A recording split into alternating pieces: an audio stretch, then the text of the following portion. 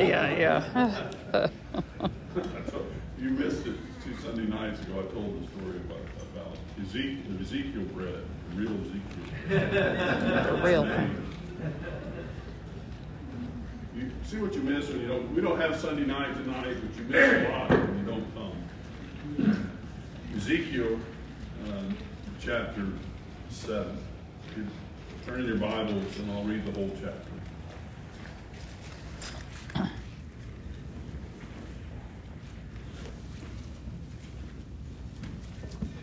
The word of the Lord came to me, and you, O Son of Man, thus says the Lord God, to the land of Israel. The end has come upon the four corners of the land. Now the end is upon you, and I will send my anger upon you, and I will judge you according to your ways, and I will punish you for all your abominations. And my eye will not spare you, nor will I have pity, but I will punish you for your ways while your abominations are in your midst. Then you will know that I am the Lord. Thus says the Lord God, disaster after disaster. Behold, it comes. An end has come. The end has come. It has awakened against you. Behold, it comes. Your doom has come to you, O inhabitant of the land. The time has come, the day is near, a day of tumult, and not of joyful shouting on the mountains. Now I will soon pour out my wrath upon you, and spend my anger against you, and judge you according to your ways. I will punish you for all your abominations. And my eye will not spare, nor will I have pity. I will punish you according to your ways, while your abominations are in your midst. Then you will know that I am the Lord who strikes. Behold the day, behold it comes. Your doom has come. The rod has blossomed. Pride has budded. Violence has grown up into a rod of wickedness. None of them shall remain, nor their abundance, nor their wealth. Neither shall there be preeminence among them. The time has come, the day has arrived. Let not the buyer rejoice, nor the seller mourn, for wrath is upon all their multitude. For the seller shall not return what he has sold while they live, for the vision concerns all their multitude. It shall not turn back, and because of his iniquity, none can maintain his life. They have blown the trumpet and made everything ready, but none goes to battle, for my wrath is upon all their multitude. The sword is without, pestilence and famine are within. He who is in the field dies by the sword, and him who is in the city famine and pestilence devour. And if any survivors escape, they will be on the mountains like doves of the valleys, all of them moaning, each one over his iniquity. All hands are feeble, and all knees turn to water. They put on sackcloth, and horror covers them. Shame is on all faces, and baldness on all their heads. They cast their silver into the streets, and their gold is like an unclean thing. Their silver and gold are not able to deliver them in the day of the wrath of the Lord. They cannot satisfy their hunger or fill their stomachs with it, for it was the stumbling block of their iniquity. His beautiful ornament they used for pride, and they made their abominable images and their detestable things of it. Therefore I make it an unclean thing to them, and I will give it into the hand of foreigners for prey, and to the wicked of the earth for spoil, and they shall profane it. I will turn my face from them, and they shall profane my treasured place. Robbers shall enter and profane it. Forge a chain, for the land is full of bloody crimes, and the city is full of violence. I will bring the worst of the nations to take possession of their houses. I will put an end to the pride of the strong, and their holy places shall be profaned. When anguish comes, they shall seek peace, but there shall be none. Disaster comes upon disaster. Rumor follows rumor. They seek a vision from the prophet, while the law perishes from the priest and counsel from the elders. The king mourns. The prince is wrapped in despair, and the hands of the people of the land are paralyzed by terror. According to their way, I will do to them according to their judgments. I will judge them, and they shall know that I am the Lord. Father, bless our understanding this reading of your fallible, inerrant word. Amen.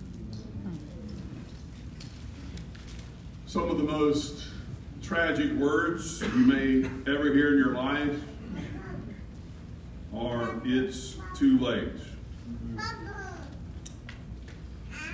For years, I had a recurring nightmare that I missed all of my college finals and couldn't graduate. Some of you had that nightmare. It was too late.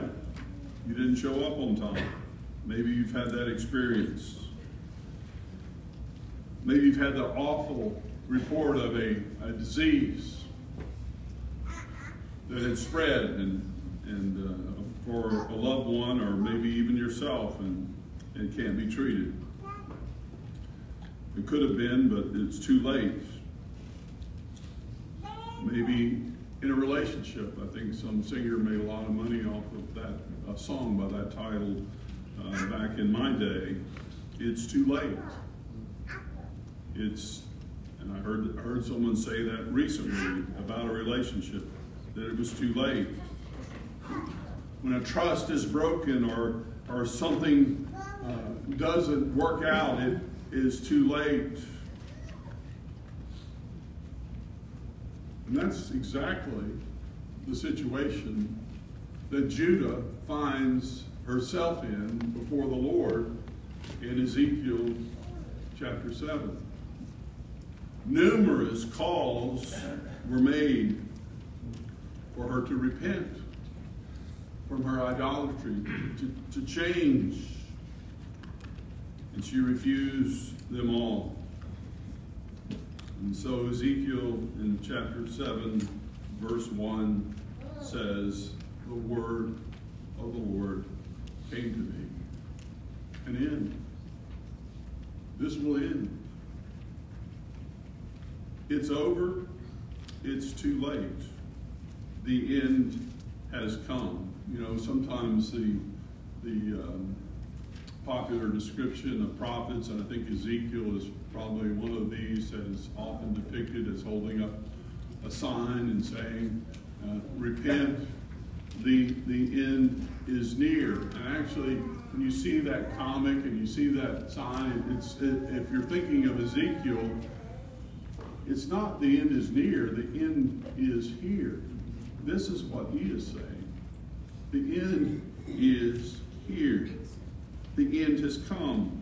In chapter 5, we saw the message was against Jerusalem and the corruption in Jerusalem and in the temple. In chapter 6, the message was against the mountains of Israel, meaning the high places of idolatry that were contained in the mountains of Israel. And here, the message is to the whole land of Israel, the four corners of the land. And there will be no sparing God's righteous judgment. We're having a marvelous ongoing Sunday school class on the covenants led by our elder Jeff Tuning, and I think of all the wonderful ways he's bringing the covenant out, and one of the things he's mentioned is the stipulations of the covenant that are given to Israel in the book of Deuteronomy, chapter 28 and 29. You have these blessings and you have these curses in those chapters about what would happen to Israel if she obeyed. She would be blessed. She would prosper. She would defeat her enemies, and life would be good in the land. And the promises that are tied to the land. And there was quite a discussion about how are these promises tied to the land. And there's no doubt they are, and they seem to be irrevocable promises. And how do we translate that to life? And I think there is definitely a spiritual application that we need to make, and we make it all the time in our wonderful hymns that we sing about Zion and Jerusalem and our place in his temple, which is the gathered worship of God. But speaking strictly of the time and place of ancient Israel, with the threat of the Babylonians coming down upon Israel to judge them, they're being read the case law. This is why you're going into exile. This is why all these dreadful judgments are going to fall on you because of all the ways you have violated God's holiness. And there is no plea bargain. There is no negotiation in the court of God at this point. And again, the reason for his justice is his own glory, that you may know that I am the Lord.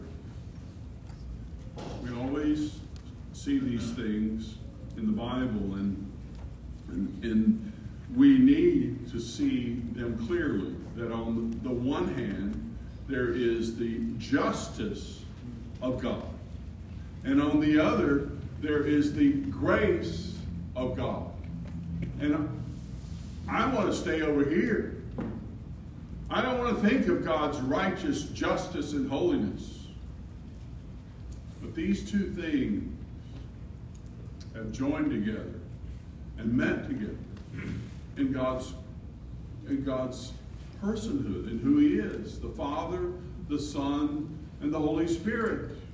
And they have been fully reconciled by his revelation of himself, mainly on the cross.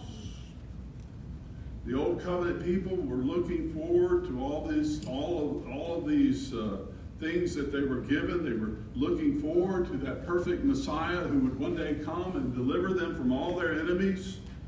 And when he came, they completely missed who he was.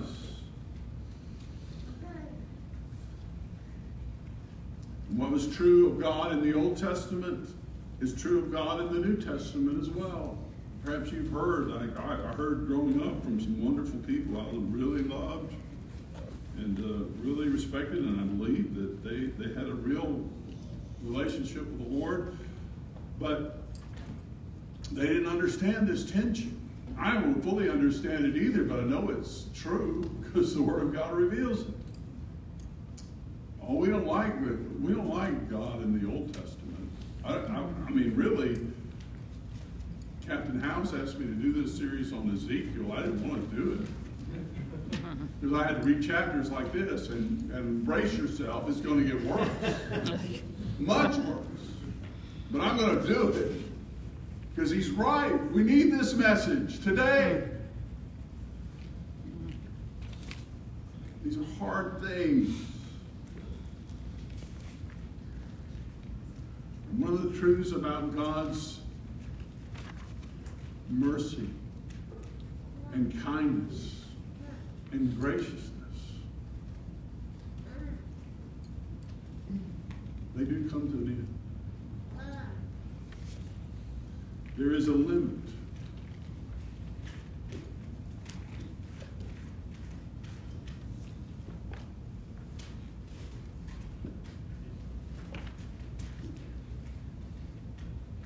Verse 5 through 9 describe that limit has been reached with Israel. Note carefully, if you have a translation of the Bible, I hope you bring your own translation of the Bible. And it's even in the Pew Bible, if you don't have your own copy, in Ezekiel 7, that this is the Lord. And you'll notice that Lord is all capitalized in most of the time in this passage. And that is God's covenant name, Yahweh. And we know from the New Testament, and particularly John's Gospel, chapter 8, that is no less than the pre-incarnate Christ. We like to think of sweet Jesus, meek and mild. We love the Christmas season and the emphasis on the baby, Jesus. But this sweet child that we remember who was born into this world grew to full manhood perfectly. Never once turning from the right and left of God's perfect justice and perfect holiness, and demonstrating at the same time his perfect grace and his perfect mercy in order to reconcile God's people to himself. And we think of him dying in our place, and sometimes we even think of him resurrected. But when we understand him resurrected, we need to also understand that this is the conquering king. Jeff referenced Psalm 2 this morning. Do a Bible study. See how many times Psalm 2 is referenced in the New Testament, and always with a view that the king will come and destroy his enemies.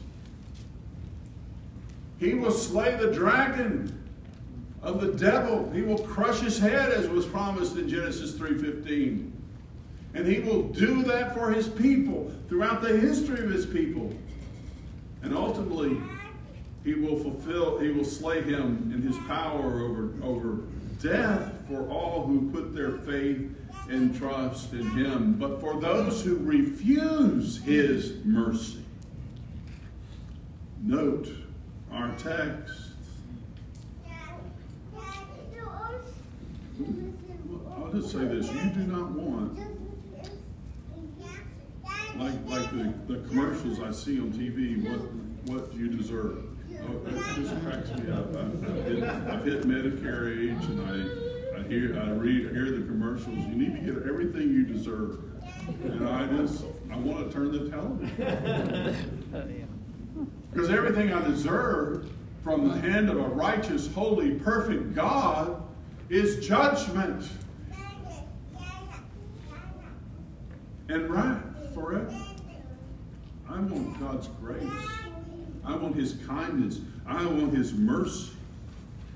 And who does he demonstrate his mercy to? He demonstrates his mercy to those who return to him, who give him honor and worship. Note that this, in the land, when Israel was wandering in the wilderness, God was so kind and so gracious to these grumbling, ungrateful people. And the Bible tells us how we read the Old Testament over in 1 Corinthians 10. The Apostle Paul says, don't be like them. The negative examples. And here it is, and this I think is really fair that we look at this passage like this. We don't want to be like Judah, who hardened themselves, who worshipped idols, and exhausted the patience and the kindness of God until he said to them, it's too late. But in the wilderness, God spoke kindly to Israel and said, I'm the Lord who heals you. I am the Lord who heals you from your diseases and protects you from your enemies. Note here, verse 9, I am the Lord who strikes. I am the Lord who strikes. I've taken a few blows in my life.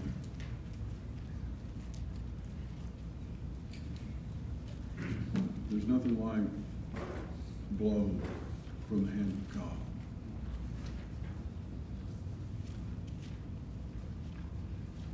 Physical blow may hurt you for a minute. Well, a blow from the hand of God will hurt you forever. You want to plead and beg for his mercy and for his grace. This is not sweet little Jesus, boy, meek and mild. This is the mighty Messiah. This is the one who rules, who will crush the head of Satan and all of his minions. How does he do it? He does it through means. The one who created everything out of nothing, who made the nations, who created people of all kinds in his image, he raises them up for one purpose. And that purpose is always the same, for his own honor and glory. And he sends things into our world, this fallen world that is broken and not what it should be because of our sinful rebellion. Whether it's a volcano or an earthquake or a drought or a famine or a pestilence of disease. These are messengers of God to get our attention. Will we bow before him? Will we bow and humble ourselves before God the judge? And God sent one of those after another to his people, Israel, and they refused. And there we see the limits. His wrath will come in the form of the Babylonians. This fierce and wicked nation will come crashing down upon them. And there will be a grim harvest of judgment. This is not the wonderful springtime harvest that we look forward to with all kinds of, and the fall harvest rather, of all kinds of wonderful things that are coming in. And on our table, you see today, you'll see all kinds of wonderful things. But this is not that kind of harvest. This is a harvest of doom. This is what happens when pride buds. I think if you aim your organization pride, you should really reevaluate that in the light of how God views man's pride. Violence has grown into a rod of wickedness. None of them shall remain. Their abundance shall be gone. There will be no preeminence among them. Israel grew more and more arrogant. They increased their idolatry. And what we have is an illustration of that incredible spiritual principle that the Apostle Paul talks about in Galatians chapter 6. You reap what you sow.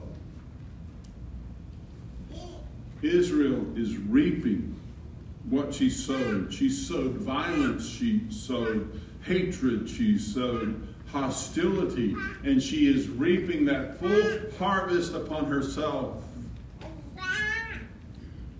And so the opposite is true for nations as well as individual believers, and that's how I would apply it. If you sow seeds of hatred and discontent and violence in your life, you're going to reap that in your life. But if you sow the fruit of the Spirit, you'll reap that. If you sow love, and if you sow joy, and you sow peace and patience and kindness and gentleness and long-suffering, and you demonstrate self-control, you will reap that in your life. But again, this passage is not about that. Israel had that opportunity and turned away from it. The message here is business as usual is over. It's over. What's coming is pestilence and famine, destruction.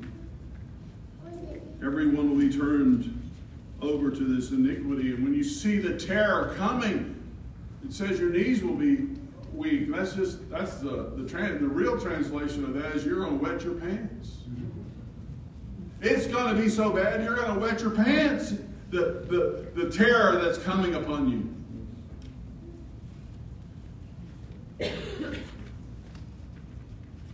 Business as usual is over. We're all about a community that's all about buying and selling. I can't tell you how many buyers and sellers of different kinds I've met over the years, and some of you are here today, and that's what you do, and that's what business is. And again, we're glad for the freedom and the prosperity and the blessings that come from that. But there came a time in the life of Israel where that was over. And there may come a time soon in our own situation And you can look at the history of nations. There comes that time at the end of God's patience where he says enough. And all the buying and selling you may try to do will come to nothing. It comes to an end. Jesus said it so plainly to us. The incarnate Son of God, when he walked among us, he gave us plain understanding of what this means when he said, don't lay up for yourselves treasures in this world, where moths corrupt, where thieves break in and steal. The only thing you get to keep in the next life is what you've sent ahead.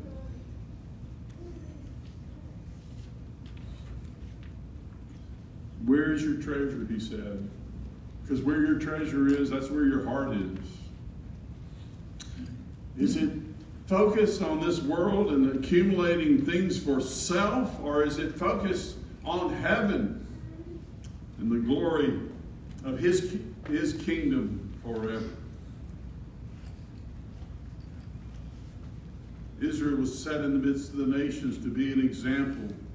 And rather than be an example, it simply followed after the example of the nations themselves. Not only their false gods, their detestable things, but all the ways that followed after that. And God held them up for special justice, the justice that only he could deliver. This is what happens when my people violate my commandments and do not return to me. Riches are no refuge. There's no amount of money that can stop the judgment of God. Pride and arrogance are at the bottom of every sin and every rebellion against God. What does it take to get Israel's attention? It takes two exiles. It takes the destruction of the whole northern part of the country 140 years before, right? Never to be reassembled fully in Israel. They still call them the 10 lost tribes. 140 years later, Judah still doesn't understand. The example of her big sister didn't do a thing for her. So God's judgment falls again.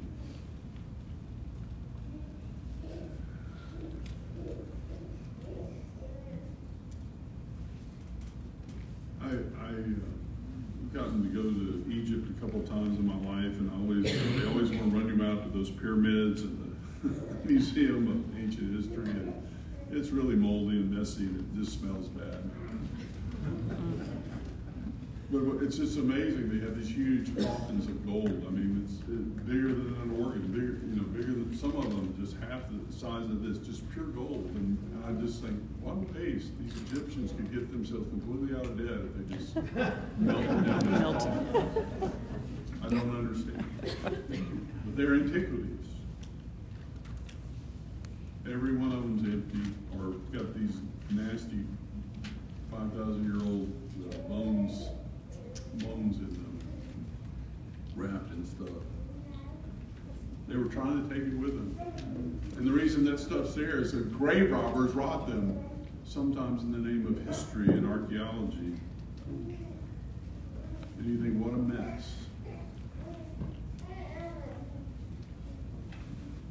This world and everything in it is going to fail. Your health is going to fail.